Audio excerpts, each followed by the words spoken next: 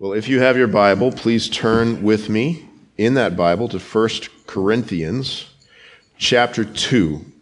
If you don't have a Bible, then you can get one of the black Bibles on the end of each pew. In that Bible, it should be on page 953, which is kind of funny because it's just you'd go to the end of Romans, where we finished up last time, and just turn the page. And you would think that we're just going straight to 1 Corinthians, but that's not what we're doing. What we're doing is a break between books of the Bible. And so the best way for us to consume God's Word is as God has laid it out, going through books of the Bible. And then occasionally, when we're in a break time like this, we may do something like we're doing right now, which is a short series on some doctrines. You might call it a topical series, you might call it a doctrinal series, whatever you want to call it, but we're going to take 5 weeks right now to look at the doctrines of grace. Before then, on well, I guess right after Easter, we'll go into 1 Samuel. So you can start reading 1 and 2 Samuel if you'd like to do that anytime, obviously. But right now, we are going to set our minds on these great doctrines that we call the doctrines of grace. So let me just read for us this verse that's going to be our main verse for today. 1 Corinthians chapter 2, verse 14. It says, "The natural person does not accept the things of the Spirit of God, for they are folly to him, and he is not able to understand them because they are spiritually discerned." So, all Christians, all believers in Christ would agree with two things. One is that sin is deadly. Sin is deadly. The wages of sin is death. We've sinned against a holy God. We deserve to die. We deserve an eternity in hell. That's what we are on our own in our sin. We agree with that as Christians. Anybody who doesn't agree with that hasn't come to understand Christ at all. And the second thing that we agree on as all Christians is that God gives sinners eternal life through faith in Jesus Christ. You need to believe. Whoever believes has eternal life, says Jesus. And we all who have come to believe know that. But there is a question that comes up that sometimes Christians disagree about, which is, how does an unbelieving sinner become a believing saint? How does someone go from being lost in their sin to now found, to now believing in Christ? Is it man who does it? Or is it a work of God that does it? Man, if he were going to answer this himself, wants to just jump up and say, it's man who does it. I know it. I know it myself. I know that I have free will. I know that I chose this. I know that I do that. I'm working hard. I'm going to do it. Man just wants to take credit in some way. What the Bible tells us is that it is 100% a work of God.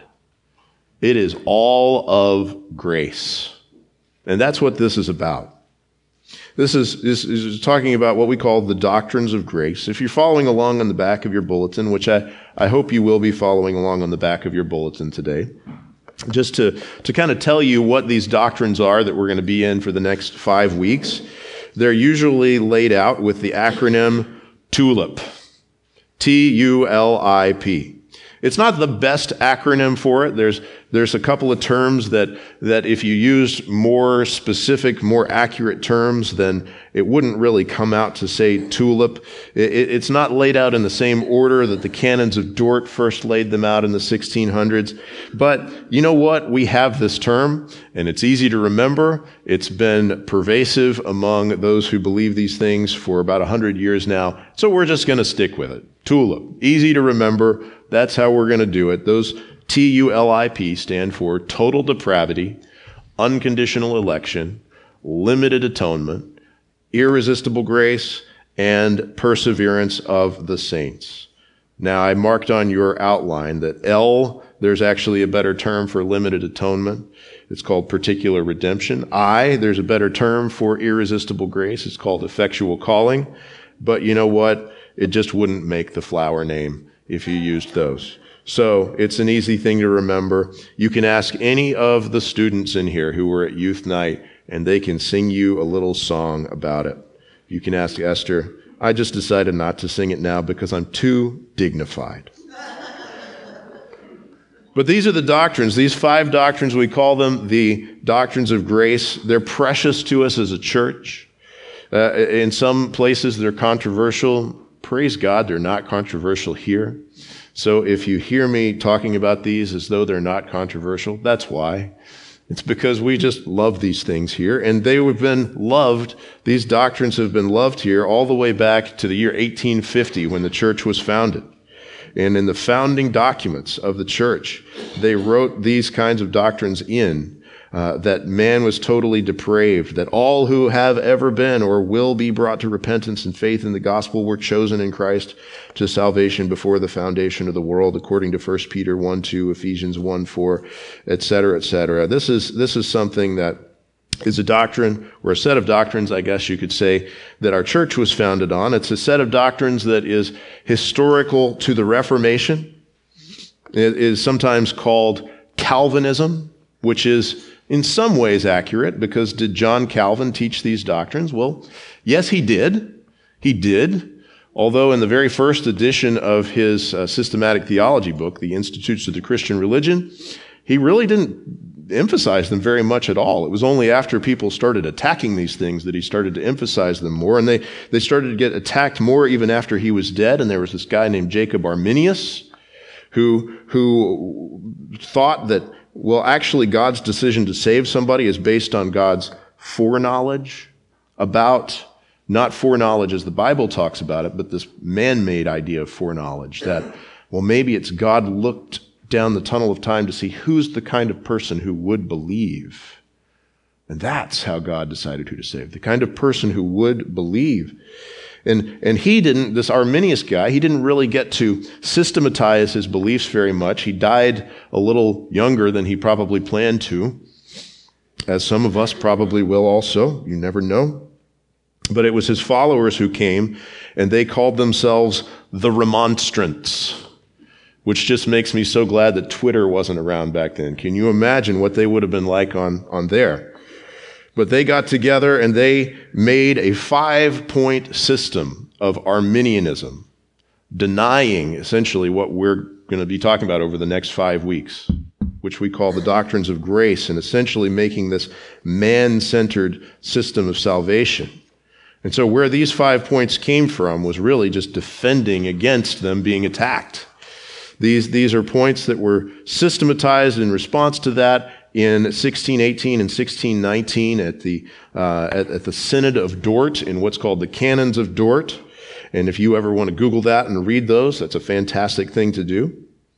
But just to say, this goes back to the Reformation, but when they got together at that synod, were they coming up with something new?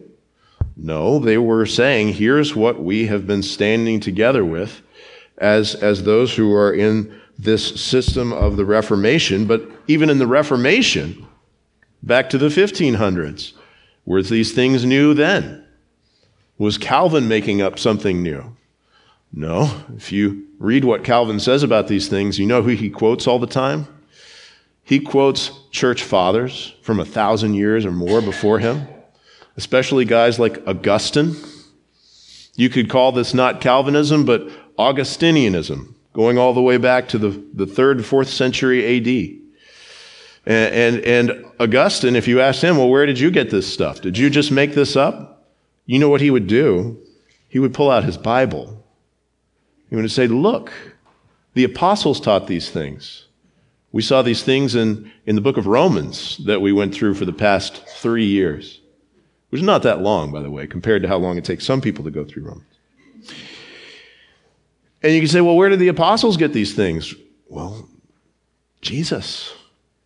Jesus taught these things in places like John chapter 6 and John chapter 10 and really kind of Matthew 11, kind of all over the place. Jesus taught these things. And you say, well, where did Jesus get these things? As though Jesus had to get them from somewhere. But you know what? Jesus was a great reader of the Old Testament. That's one of the things we're going to talk about in our Christology class this afternoon.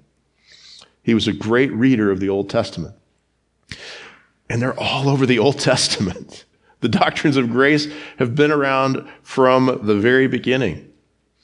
And they're rooted in eternity, in God. And so these things are not man-made. If we want to look in our Bible and see, hey, where does God display for us this grace? And it's all over the place. But as we see that we need grace, the first thing that we need to see is that we need grace. And that's where we start with in the doctrines of grace, is the doctrine of total depravity. What is the doctrine of total depravity? Well, it's the doctrine, I'm just going to read this definition here. The doctrine that all human beings descended from Adam. Raise your hand if you're one of those. Okay? If you're not raising your hand, then you weren't listening. All human beings descended from Adam are by nature sinful in every aspect of their being, unable to do anything that is good in God's sight, unable to properly understand the truth, and unable to choose to be saved. That's the doctrine of total depravity. Now, I have to clarify up front, do you remain totally depraved after you are born again by the grace of the Holy Spirit? The answer to that is no.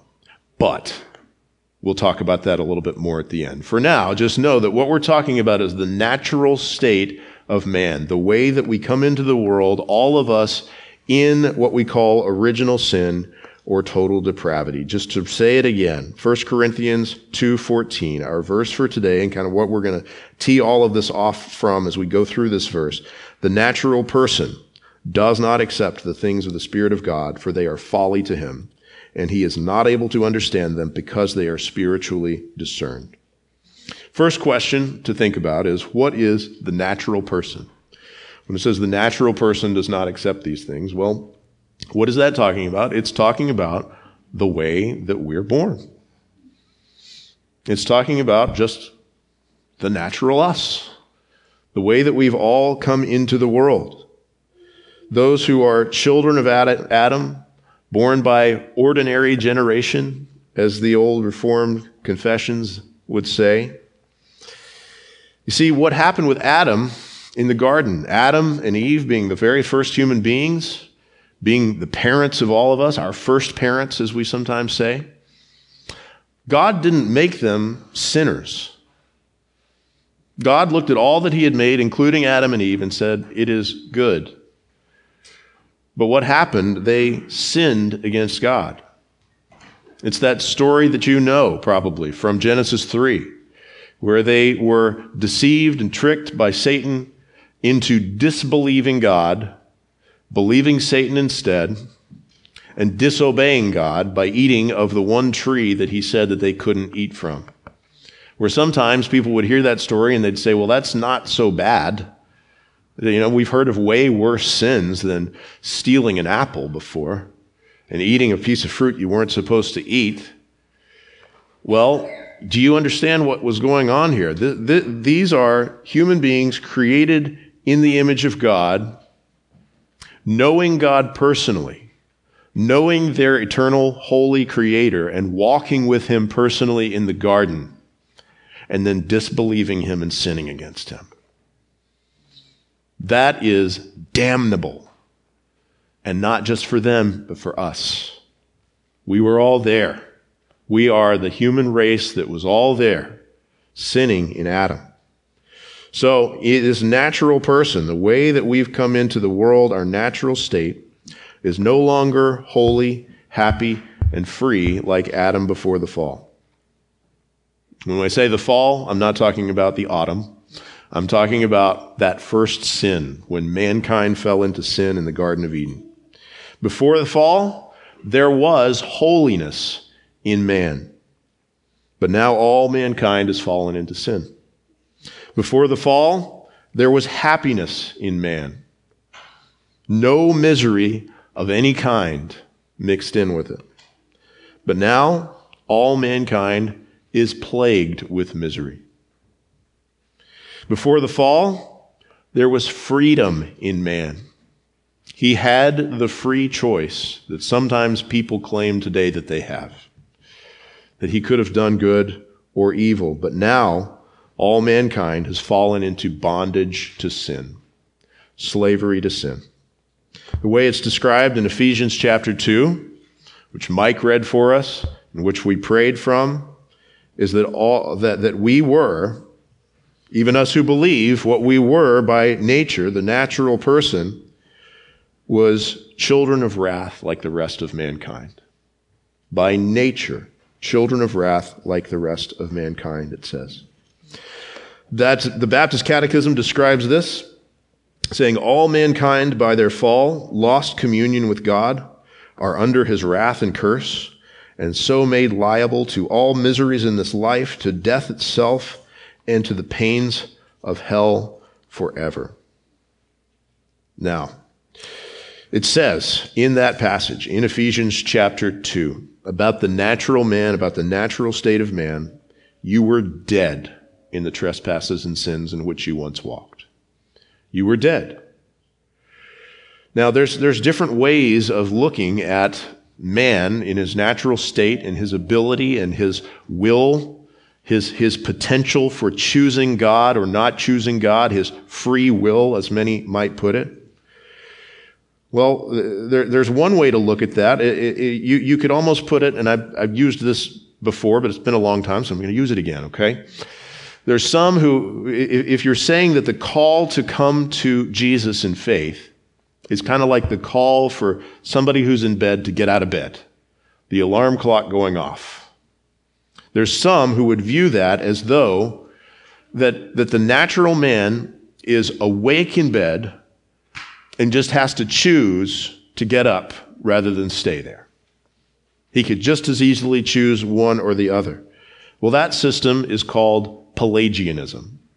The system that says, well, I could just as easily choose good or evil. I could just as easily choose faith in Jesus Christ or to reject him and remain in my sin. That's Pelagianism. It was ruled heresy, 1,500, 1,700 years ago, and yes, it is heresy. Don't think that way. We are not born blank slates that can go one way or the other. We are born sinners. There's some who go just a little step away from that into what we call semi-Pelagianism, and they would say, okay, well, that alarm clock going off, that call to trust in Jesus, what you've got there is a person who's not just awake in bed, but like really, really groggy in bed. Like there's a really strong tug to stay there, a really strong tug to remain in their sin rather than come to Christ. And you just have to fight that urge and come out anyway. Well, that's not much better. It's not much different. And then there's the Arminian system, which is a little bit of a step away from that, but not all the way. It's like saying, okay, the alarm clock's going off, and what you've got in bed is a dying person on their deathbed.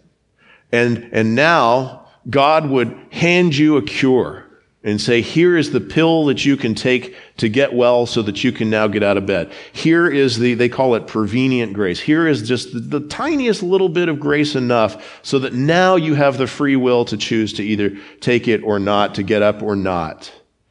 But you know what that does? It still puts it on man. It's still got man alive. Do you know what Ephesians 2 says? It says you were dead. You were dead in the trespasses and sins in which you once walked. This is where we come to the doctrines of grace, or you might just call it what the Bible says, is that what you've got when that alarm clock goes off of the call to come to Christ is you've got a dead man lying in the bed, and he cannot do anything for himself. That's what it says here in 1 Corinthians 2:14 too. The natural person does not accept the things of God. He is not able to. You were dead in the trespasses and sins in which you once walked. And you don't just need, hey, an alarm clock to go off so you can choose to get up. You don't need to just like get over your grogginess. You don't need just like to say that I was on my deathbed and I need to take the medicine. You need a miracle worker to bring you from death to life.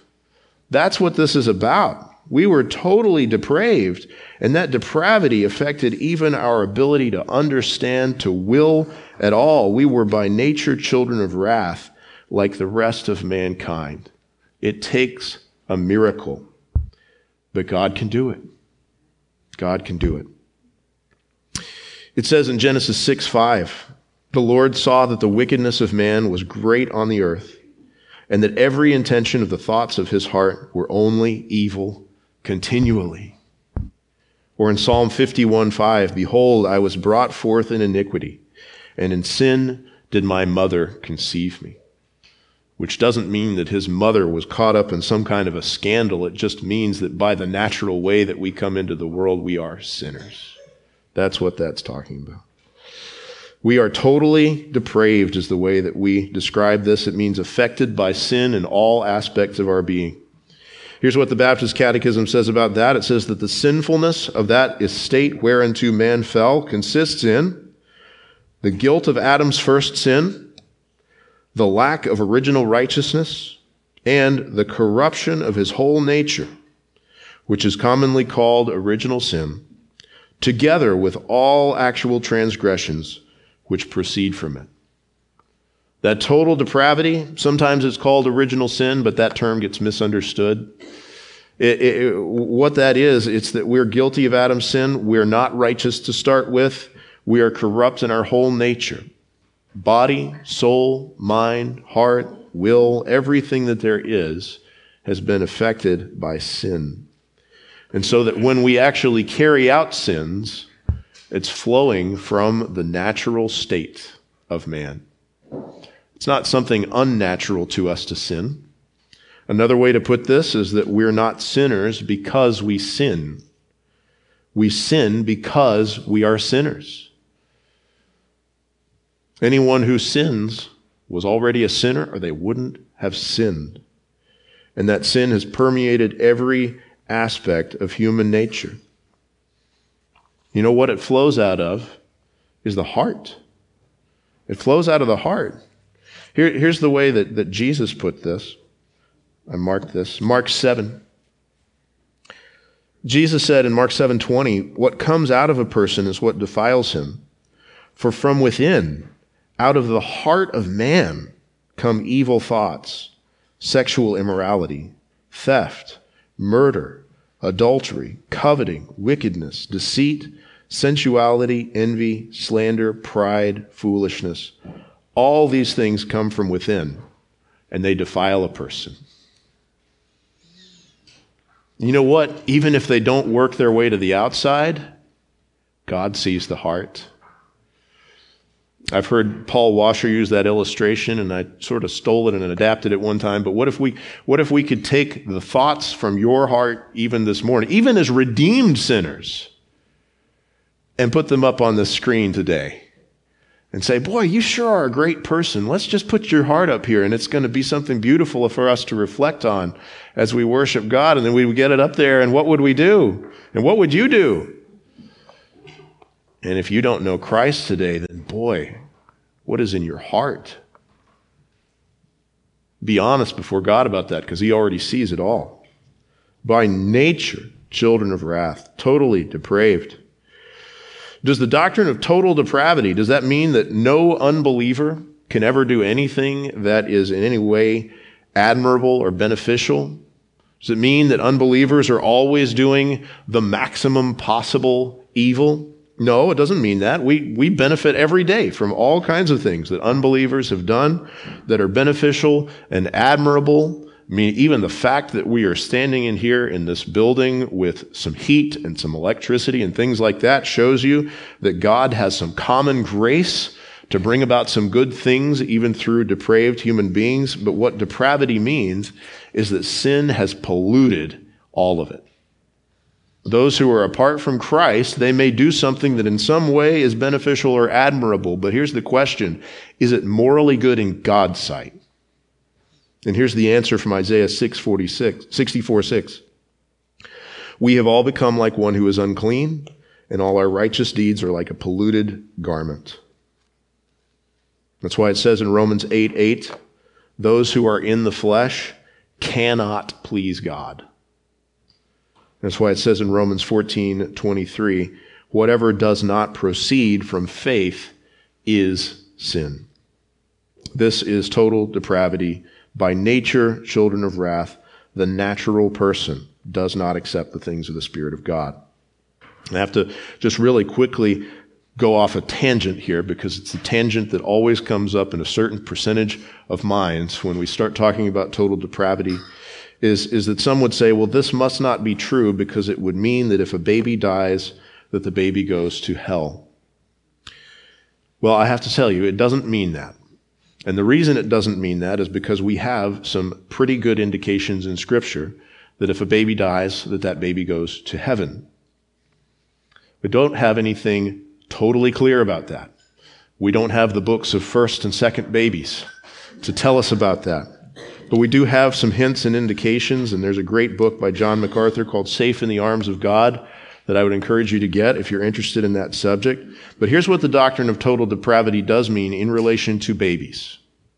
It means that even those little babies, precious, precious little babies that we love, are not blank slates, are not innocent, are still sinners by nature. And that if we're right about those indications and hints in Scripture that if they were to die as infants that they would go to heaven, that the reason they're going to heaven is not because they're innocent. They are not. They're guilty of Adam's first sin. They are going astray from birth, it says in the Scriptures. So if that is the case, then it's only by the grace of God in Jesus Christ, the same way that anybody can go to heaven, not because we are innocent, because we're not, but only by the grace of God in Jesus Christ, purchased by Christ's death and applied by the Holy Spirit. All mankind have fallen into sin and are by nature children of wrath, and no one, not even little babies, makes it into heaven on the basis of being good. It's only on the basis of God's grace in Christ. Another thing that we see, point 2, if you're following along, I hope, that we see here in 1 Corinthians 2:14 is the bondage of the natural person's will. The bondage of the natural person's will. Not freedom of will, but bondage of will. It says here, he does not accept the things of the Spirit of God. What this is saying is that the natural person does not choose God, does not choose to believe the gospel. Another way to put it is that he is unable to choose for himself to be saved. An example of this would be in Jeremiah 13:23. Can the Ethiopian change his skin, or the leopard his spots? Then also you can do good who are accustomed to do evil. Saying, look, there is just something by nature about where sinful man is that makes him not free to just do whatever you think of. In the same way that right now, I am not free to simply will to levitate up above this pulpit, although that would be really cool. I'm just not free to do that. It's not within my ability. And what it says in 1 Corinthians 2:14 is that the natural person does not accept the things of the Spirit of God, and even says he is not able to understand them. It's put in Romans 8:7 that he is not able to do this. It says, it says, the mind that is set on the flesh is hostile to God, for it does not submit to God's law. Indeed, it cannot.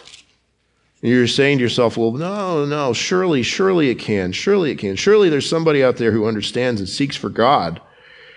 Romans 3, quoting the Psalms, none is righteous. No, not one. No one understands. No one seeks for God.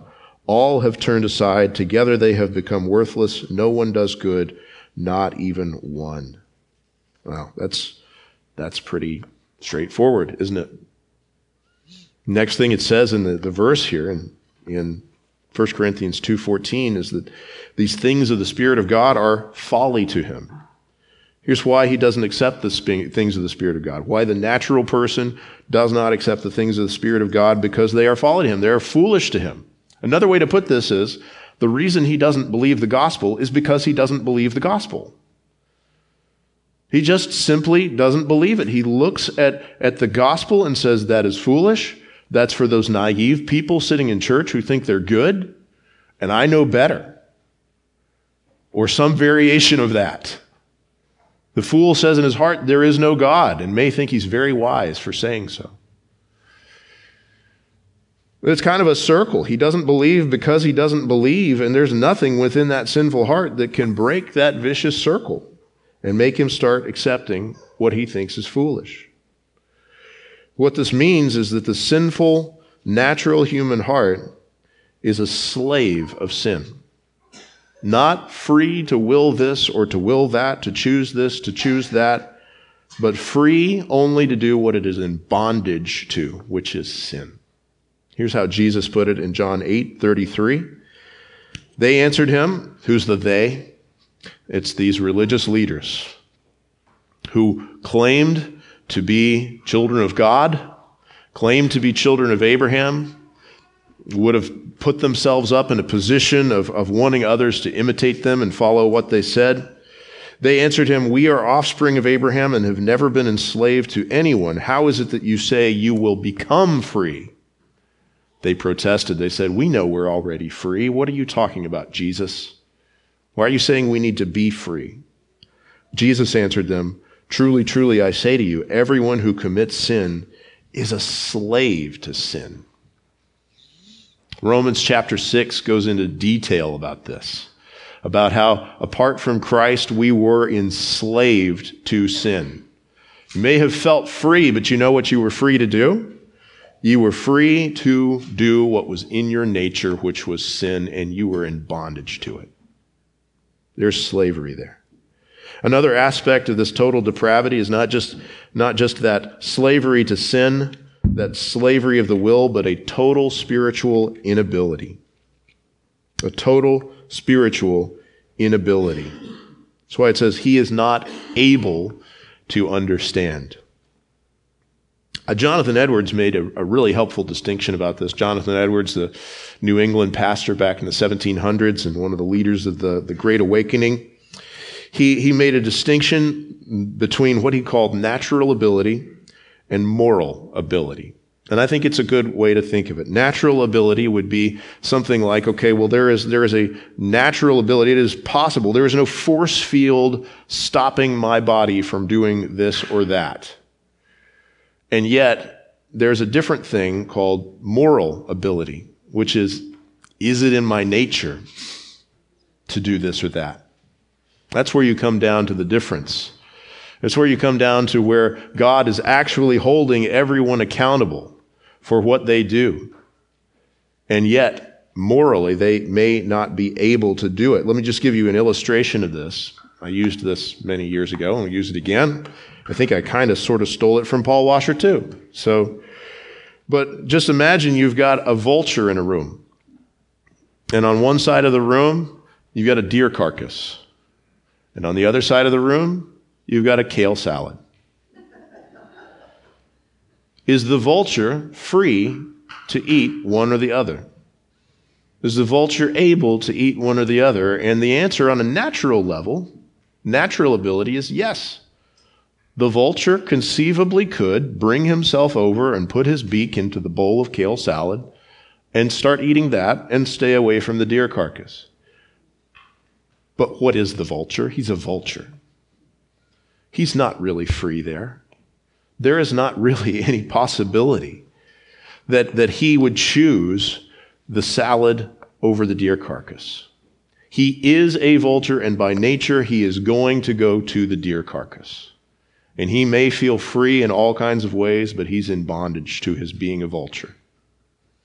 And the only thing that's going to change that is if there is some kind of a supernatural work to come down and to turn him from a vulture into a fashion model who would prefer to have a kale salad. But apart from that, it's just in his nature. He has an inability to do it, and that's what it says here about the natural man in response to the gospel, in response to the things of the Spirit of God. He is not able to understand. Why not? Well, it's because part of what happens with total depravity, part of what happens with the sin nature affecting all of our being, is it affects even our minds. It affects even our ability to think. Now, it may be possible that somebody who is not a believer could be able on some level to logically think through, to examine what the Bible teaches, to examine the doctrines that are taught by Christians, and to come to some sort of an intellectual understanding of the gospel, and to say, okay, here is what the system is.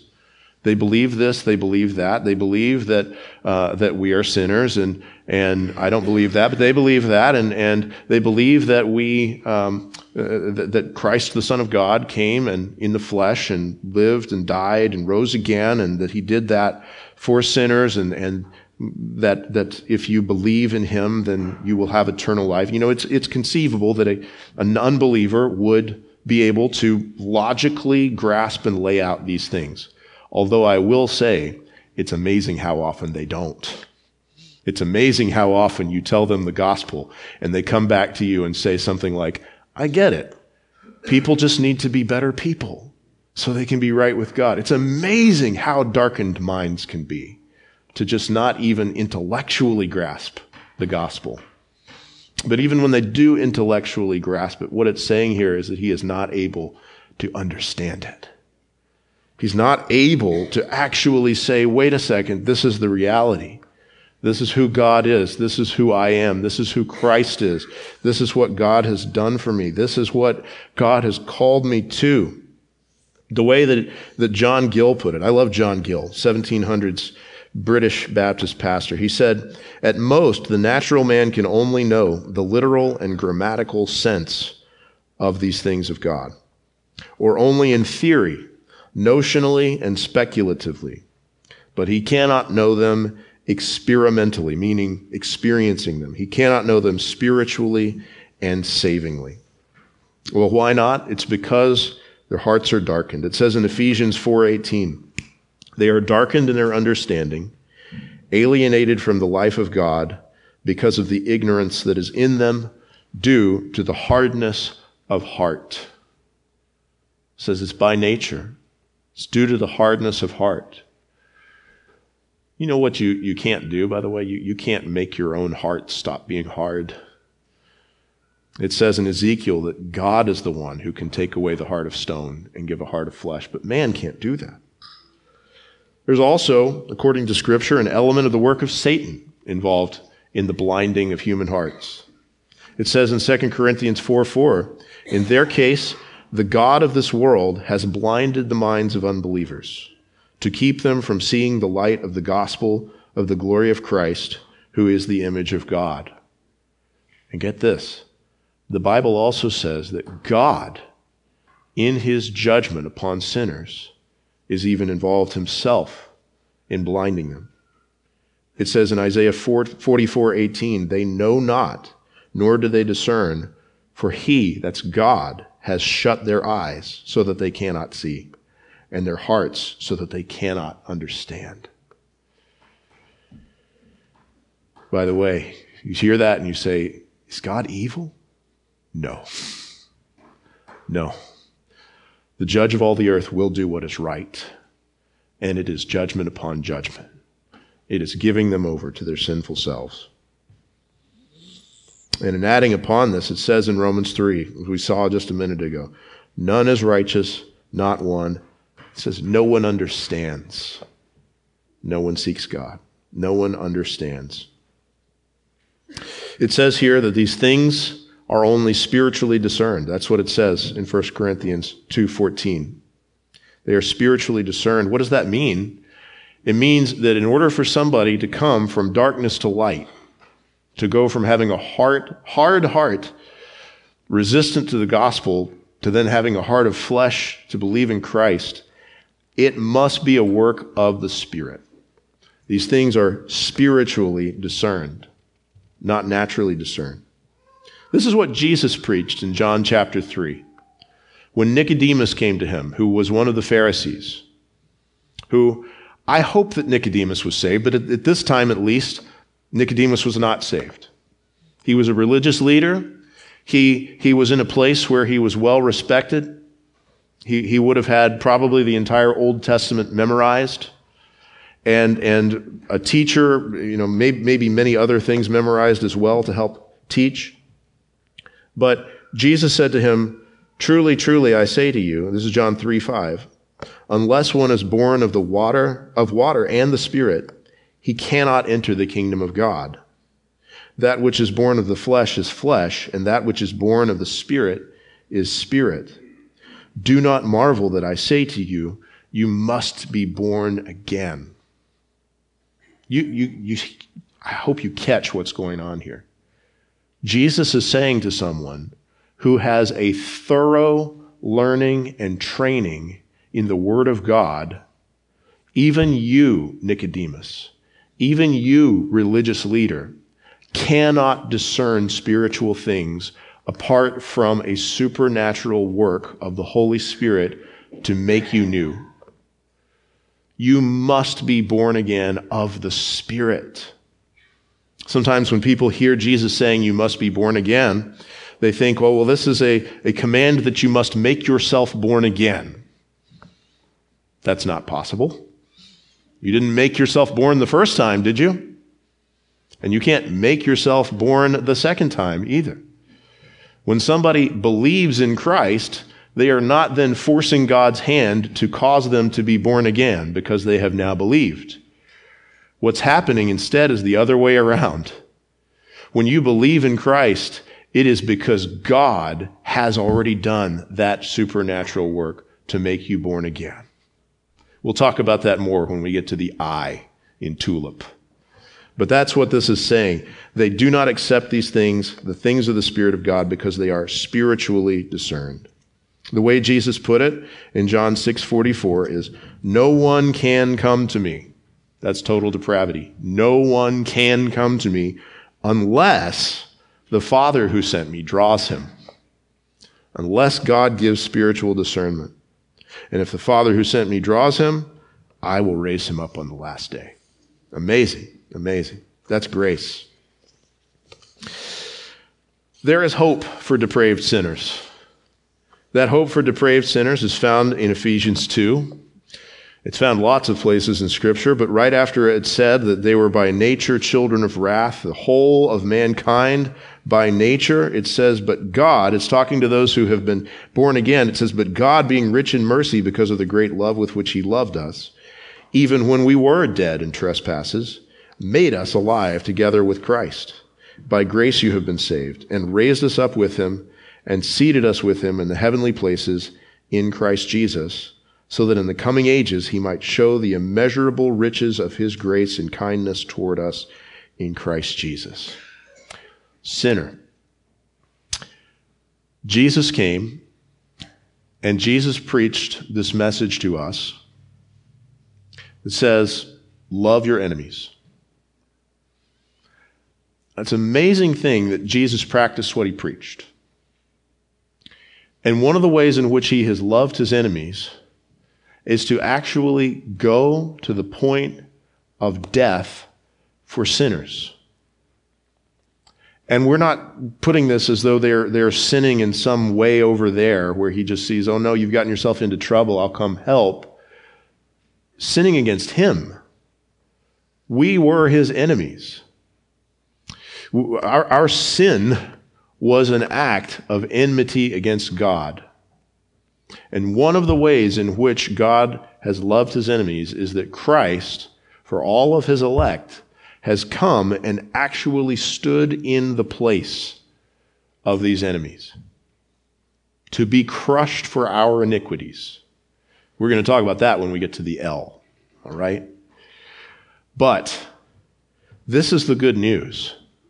God loves to demonstrate the glory of his grace in saving depraved sinners through faith in Jesus Christ.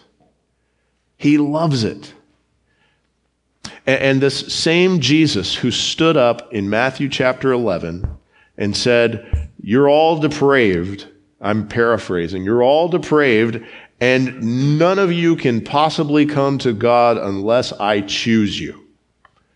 The next thing he says is, come to me, all you who are weak and heavy laden, and I will give you rest. And so do it. Come to him. If you do come to him, one of the things you're finding out today is it's not because you were a good person. It's not because you had the ability to come to him or had the ability to choose him.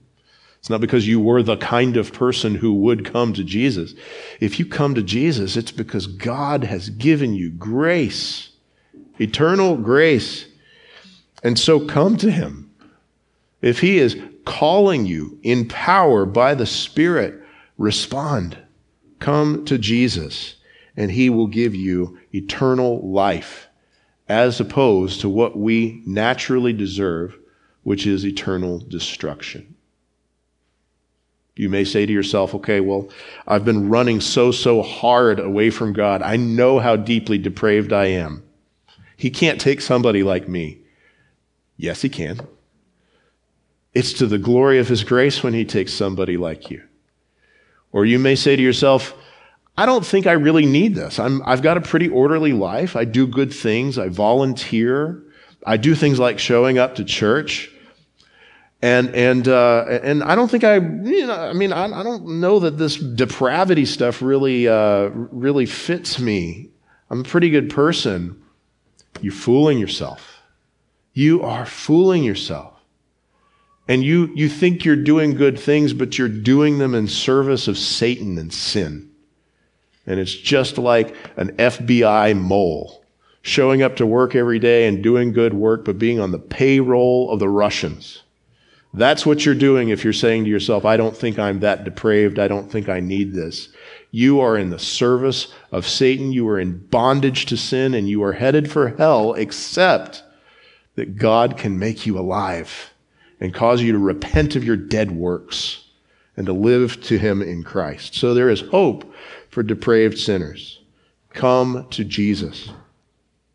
There's some implications of this as well. If you look at the last thing, implications of total depravity in life and society. I'll give you the top 6. How about that? I'm going to count them down. Number 6. One of the things that's an implication of the doctrine of total depravity is that we need to keep human sin in mind when we are building and maintaining human institutions. Now, what am I talking about? I'm talking about institutions like the family, institutions like the church, institutions like business, like government, schools, whatever else it may be. If we set things up in such a way that we just assume, oh, well, this group of people over here in this part of the institution are good, they don't need accountability, guess what's going to eventually happen? The depravity of man is going to come out. This is especially going to be the case if you're thinking in the short term. If you're thinking to yourself, for example, in a church, I saw an example of this in a church's documents not very long ago that were not well written. That they had planted this church with great respect for the pastor who was planting it. And so they wrote all kinds of things into their documents about how the church needs to be in total submission to this senior pastor. And they need to, it's the job of the church to follow the senior pastor's vision. It is the job of the elders to submit to the senior pastor's vision. All these kinds of things. And maybe the current guy, maybe he's great. But you know what? The church is probably going to outlive that guy. And then there'll be somebody else who, they're going to try to hire somebody great. But do you know what Paul says in Acts 20? To the elders of the church of Ephesus with Timothy there in the middle of them. He says, even from among your own selves, there will rise up wolves. We have to be aware of the doctrine of total depravity, even in setting up how our institutions will be run for generations to come, that there are systems of accountability. Another aspect of this is government.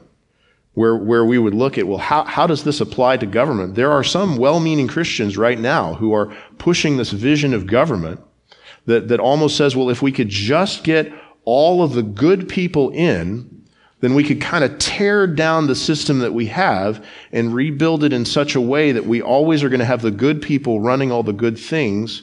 Well, do you know what that's going to lead to? Even if you manage to get all the good people in right now, there's going to be another generation and they're going to be depraved. I've heard it said before that every society is invaded every generation by barbarians, and they are our children. And we have to keep in mind, if we put authoritarian power in the hands of good people, eventually it's going to be in the hands of bad people. But again, we ought not to even think in those terms. Even the people that we think are good people, by nature, are depraved. And who knows what can come out of that? There has to be systems of accountability built into it. That's number 6. Number 5, implication of total depravity in life and society. Don't affirm the desires of other people's flesh. Don't affirm the desires of other people's flesh.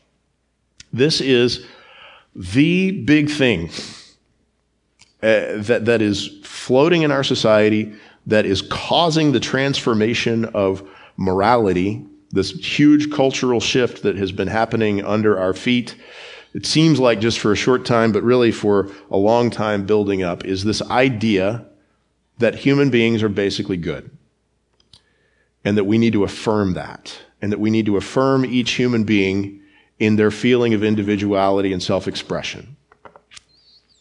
And it almost sounds good. If you ask that question, are people basically good or basically bad? It kind of sounds like the positive, encouraging thing to say, well, yeah, people are basically good. Yeah, I'm going to look for the good in everybody, and yeah, that sounds great. But you know what the Bible says? They go forth from birth speaking lies. They are depraved. They are by nature children of wrath like the rest of mankind. And the push by our society right now, and by our culture in all kinds of ways, is to say, look at every individual and what that individual loves on the inside and how that individual wants to express themselves, and affirm it. And you know what the Bible says? Do not affirm it. Romans 1:32, which has gone in Romans 1, he went through and talked about all manner of unrighteousness is the term that it used.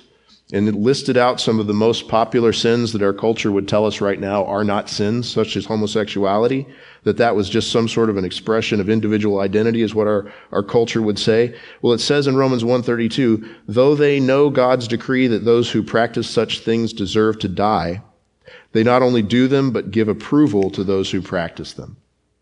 Don't be among those who give approval to these things just because the culture says, let's celebrate what's inside everybody.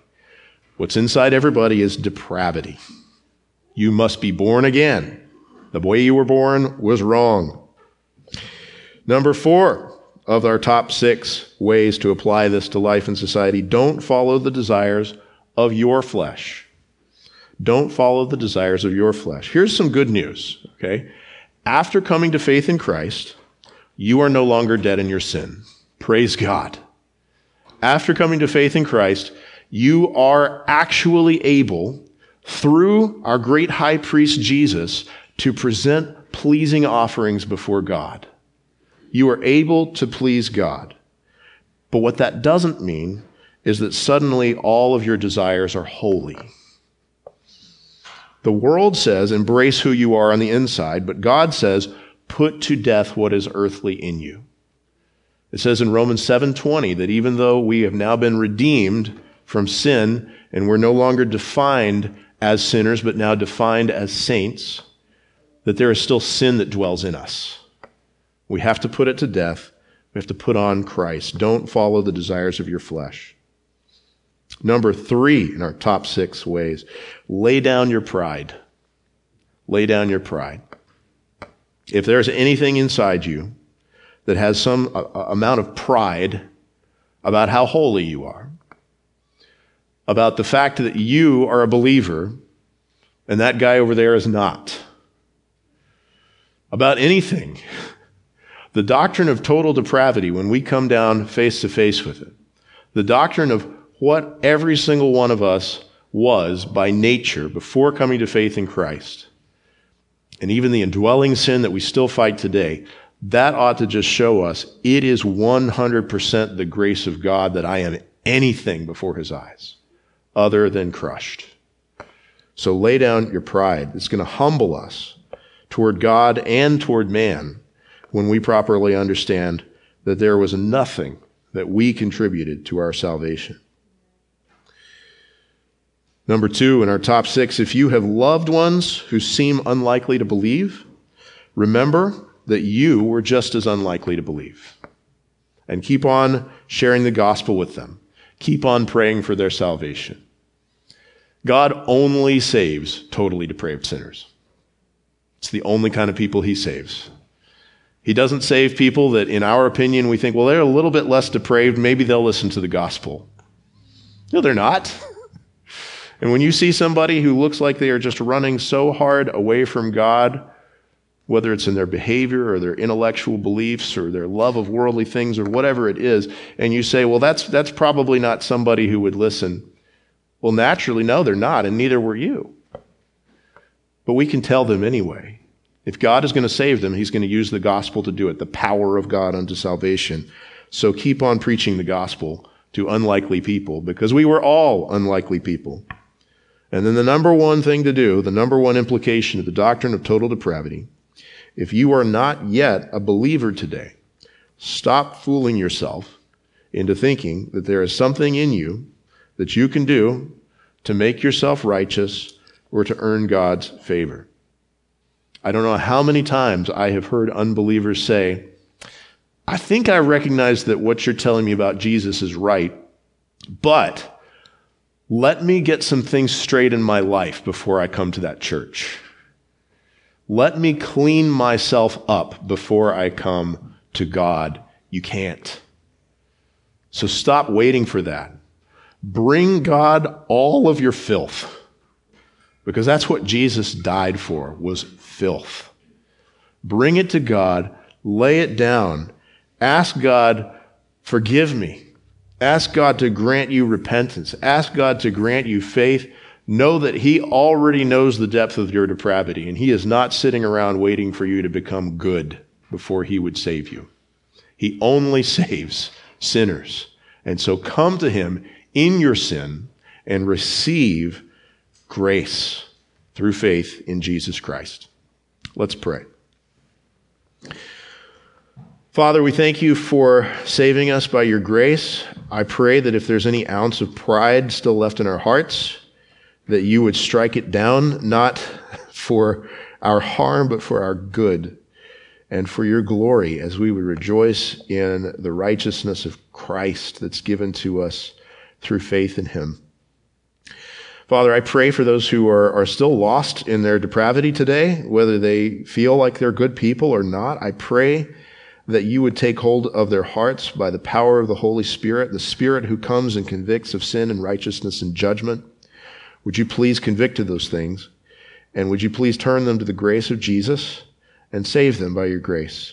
And God, for us who are in Christ, thank you for your grace. And I pray that as we go through these doctrines, that we would do exactly what Ephesians 1 says over and over that we ought to do in response to them, to praise you for your glorious grace. Thank you for that grace. It's in Jesus' name we pray. Amen.